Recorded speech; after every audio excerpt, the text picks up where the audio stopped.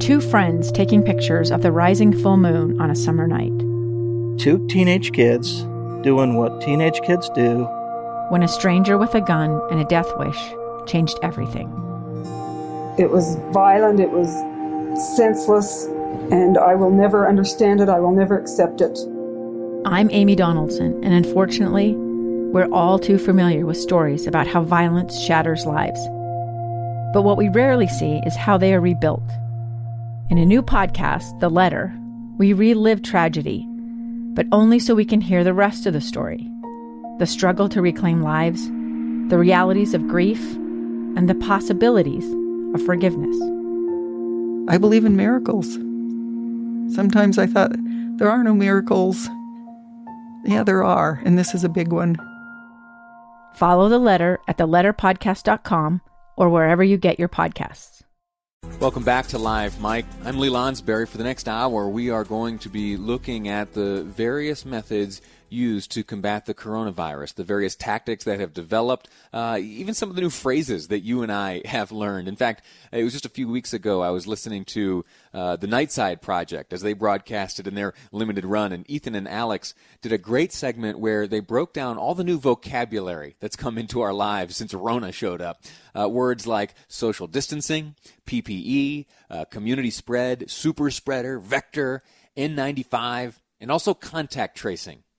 We've learned not only what contact tracing means, but also that it's one of the crucial keys to understanding and defeating this virus. A few months ago, we had a conversation here on this program with the Utah Department of Health, and their plan at the time was to hire as many contact tracers as possible to fill the need that was ever growing.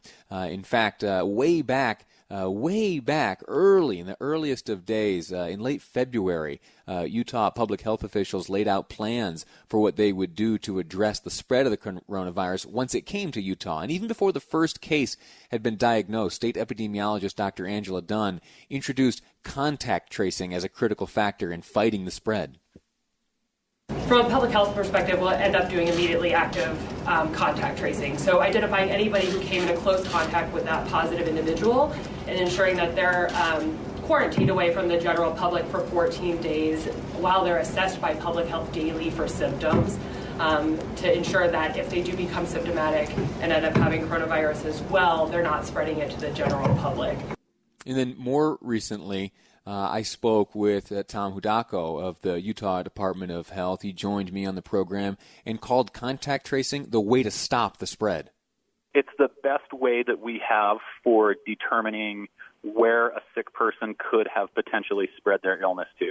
And so if we can figure out who a sick person has potentially spread their illness to, get in touch with those individuals, let them know about the types of behaviors that they should be engaged in terms of watching themselves for symptoms, quarantining themselves, trying to limit their contact with other people in the community, that, we can stop the spread of this disease. Now, as Salt Lake City remains in some portions of the city a hot spot for the spread of the coronavirus, I thought it'd be important and helpful to look at the contact tracing efforts in Salt Lake. And so joining us now is Lee-Cherie Booth, a public health nurse who leads the contact tracing efforts with the Salt Lake Department of Health and trains new contact tracers. Lee-Cherie, how are you? I'm good. Well, thank you. Thank you. Tell me, what is your job?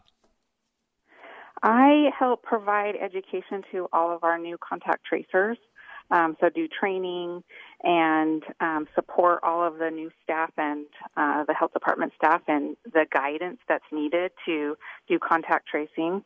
And then each day we kind of assign out all of our cases to all of our contact tracers and help them identify, who needs to be contacted and let them know who it is that they need to call. Sure. You have hired about 50 new tracers and are recruiting between 300 and 400 others who are coming to assist in this effort from within the department.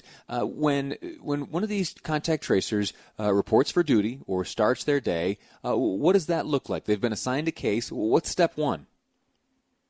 So they will gather the information, make sure it's in our jurisdiction, it's a Salt Lake County resident. If it's not, then we route it to the other jurisdictions so the other counties can work that case, and then they call the patient, verify that, yes, it is a positive COVID case, because that's what we're calling about.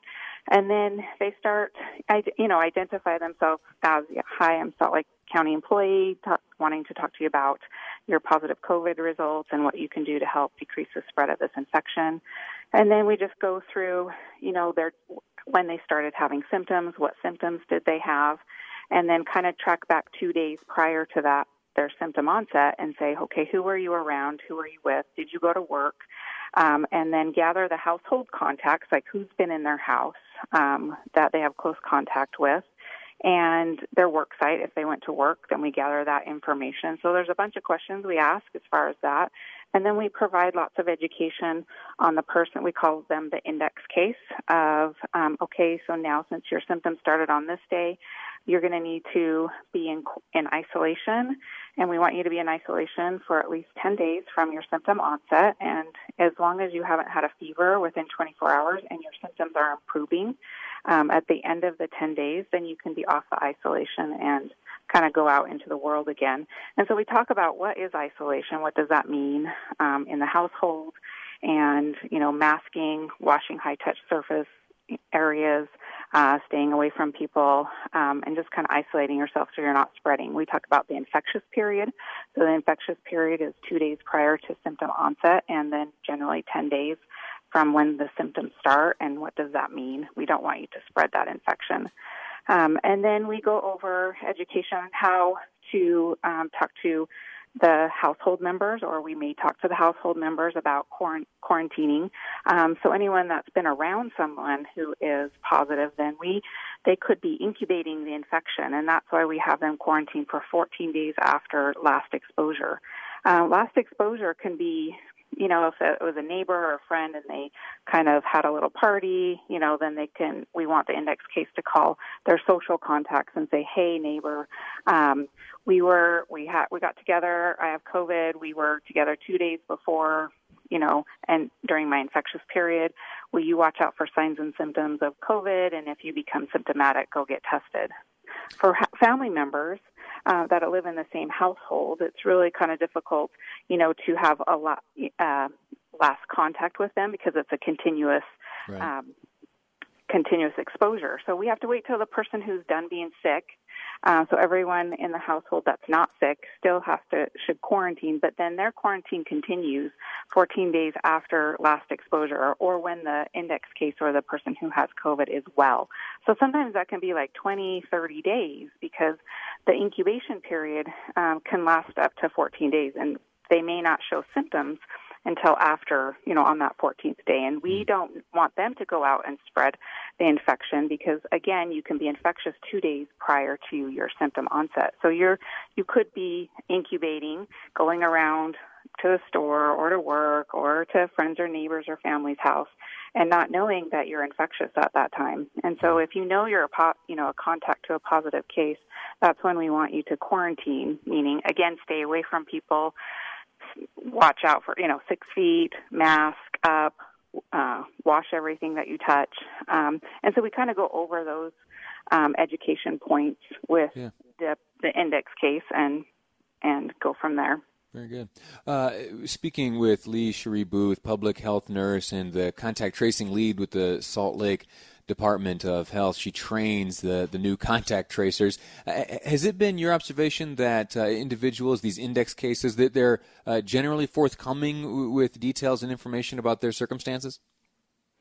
Not always. Some of them are afraid to give us information. They don't want to give us information for various reasons. And so we are okay with that. I mean, we try to educate them that if you provide us the names of the people, if they do get sick, we can provide a referral to go get testing. Mm-hmm. If they need work letters to go back to work or reasons why they are quarantined, we can provide that. But if we don't have that information, then we can't provide some of the things that they may need in their work situation or life. So whatever information they do deliver will be held in confidence, and so anyone listening right now who may be a potential recipient of a call from a contact tracer, they can respond confident that their information will be exploited or used improperly. Correct. Yeah, right. We're only using this just to decrease the spread and educate and help them get care if they need it. Well, thank you so much. Thanks you for the work that you're doing. Thanks for explaining it here on this program. I don't want to take you away from your important duties for another minute. So, Lee Cherie, thank you so much for your time and for your service. You're welcome. Thanks. All righty. Quick break. When we come back, we're going to continue the attention we are paying to the different efforts being implemented right now to combat this coronavirus, because we got to beat it. We got to beat it. Next up, we're talking immunization plans here in the state of Utah. That's ahead on Live Mike. I'm Lee Lonsberry, and this is KSL News Radio. Welcome back to Live Mike. I'm Lee Lonsberry. A search for the cure. Man, who thought 12 months ago that we would be searching for a cure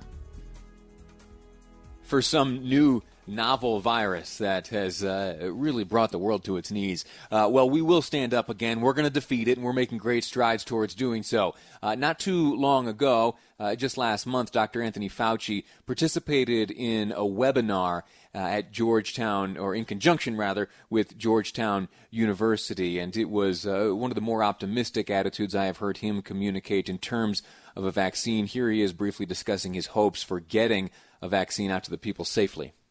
So I think we're in a pretty good place when it comes to vaccines. I mean, obviously, you want to prove that it's safe and it's effective.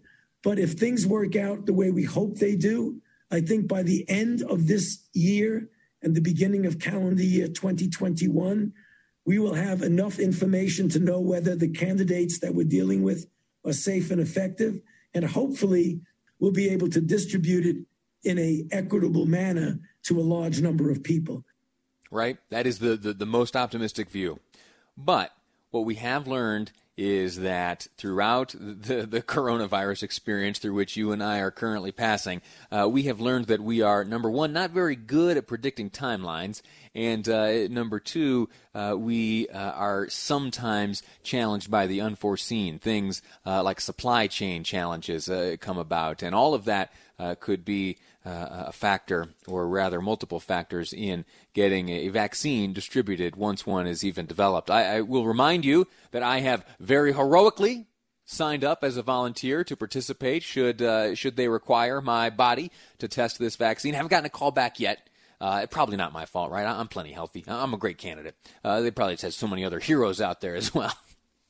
But that's at least the Moderna company right now. They are in the midst of a massive human trial, and that's all lead up to what we hope will be the development, the approval, the then distribution and administration of a vaccine. Now, once that happens globally or far away in some smart lab, ultimately those vaccines will make it here to Utah, and some decisions will need to be made, and some plans will have to be formulated.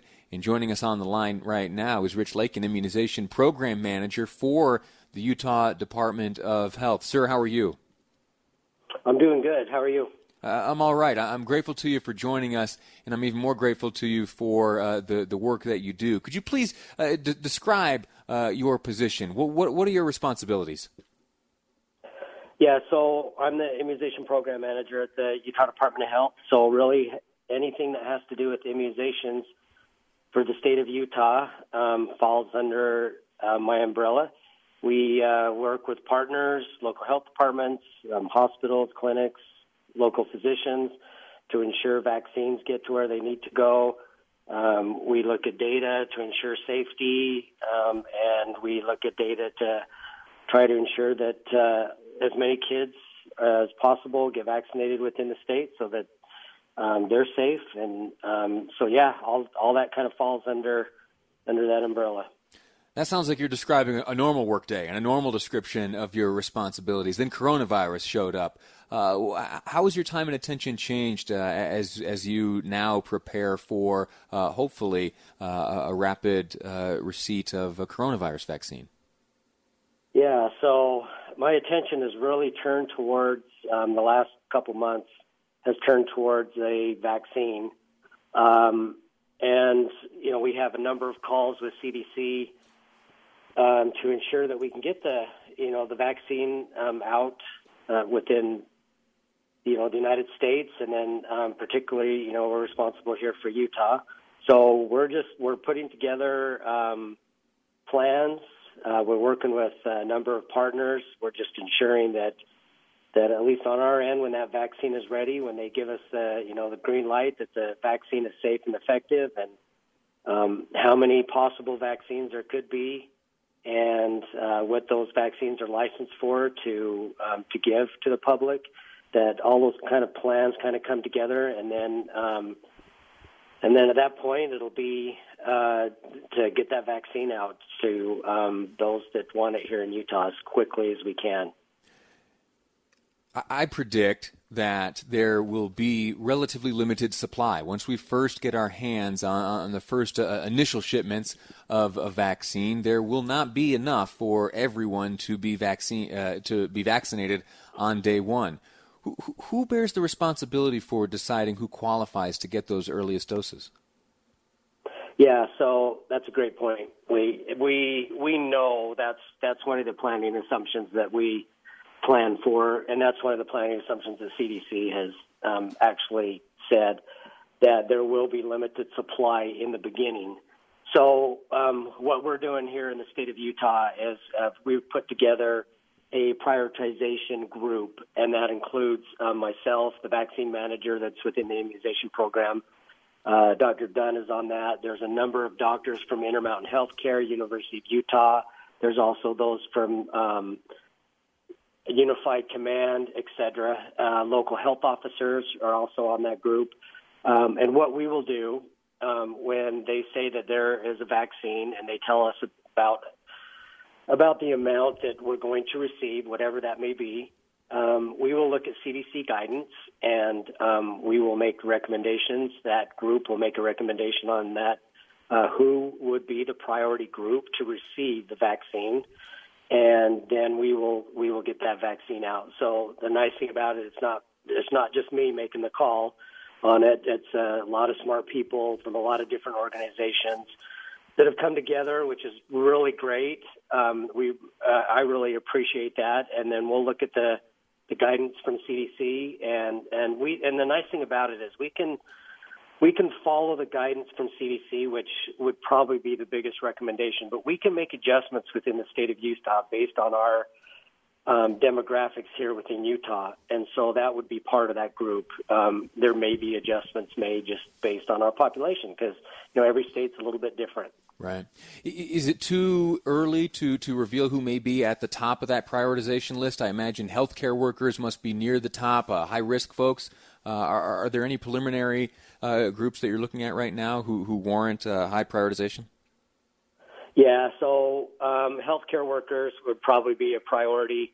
There have also been like long-term cares. There have also been looking at different populations that have been impacted the most within the state of Utah. And what we'll do is we will also look at our epidemiology data, and we can look at that and say, this is the population that's been hit the hard, and that might be some minority groups that have been hit pretty hard. So that could be, that could be a group that would move into that priority group also. But as of right now, it looks like probably healthcare workers. There's been some discussion about like grocery store workers. Those are kind of, provide those essential services. And so those are kind of all the populations that we're looking at. But as of now, I know healthcare workers have been mentioned. Long-term cares have been mentioned a lot. And so those could be maybe the two priority groups. Sure. Any realistic timeline estimation on your end? Yeah, so this was a good timing. I just got off a call with CDC yesterday. There is a very good possibility that there could be some vaccine at the end of October. And again, that is a very small percentage. I don't know when they say a minimum amount of vaccine. I don't know what that means because we just don't know how much vaccine that is. But there could be some by the end of October. And then there definitely probably will be some vaccine at the end of the year and then into the first part of January. And then they'll be really ramping up the vaccine probably from January to July, and then probably July of 2021 will probably be when they have vaccine enough for everybody, and the vaccination efforts will just kind of continue at that point. Outstanding. The first vaccine doses could make their way to Utah end of October. I sure hope so. We're optimistic. Well, I'm right there with you in the optimism. Rich Lake, an immunization program manager for the Utah Department of Health. Thank you so much for your expertise and the work that you are doing. I know it is difficult. You have difficult decisions to make, and so our thoughts are with you as you make those in conjunction with your colleagues. Thank you so much, Rich. Yes, thank you. Thanks for having me. Of course. A quick break. When we return, we'll continue this conversation about the plans being formulated to address immunization. Once a vaccine is available, how do we distribute it? We're going to speak with someone next who is heavily involved in those very decisions made right here in Utah when it was time to distribute the H1N1 vaccine. That is next on Live Mike. I'm Lee Lonsberry, and this is KSL News Radio.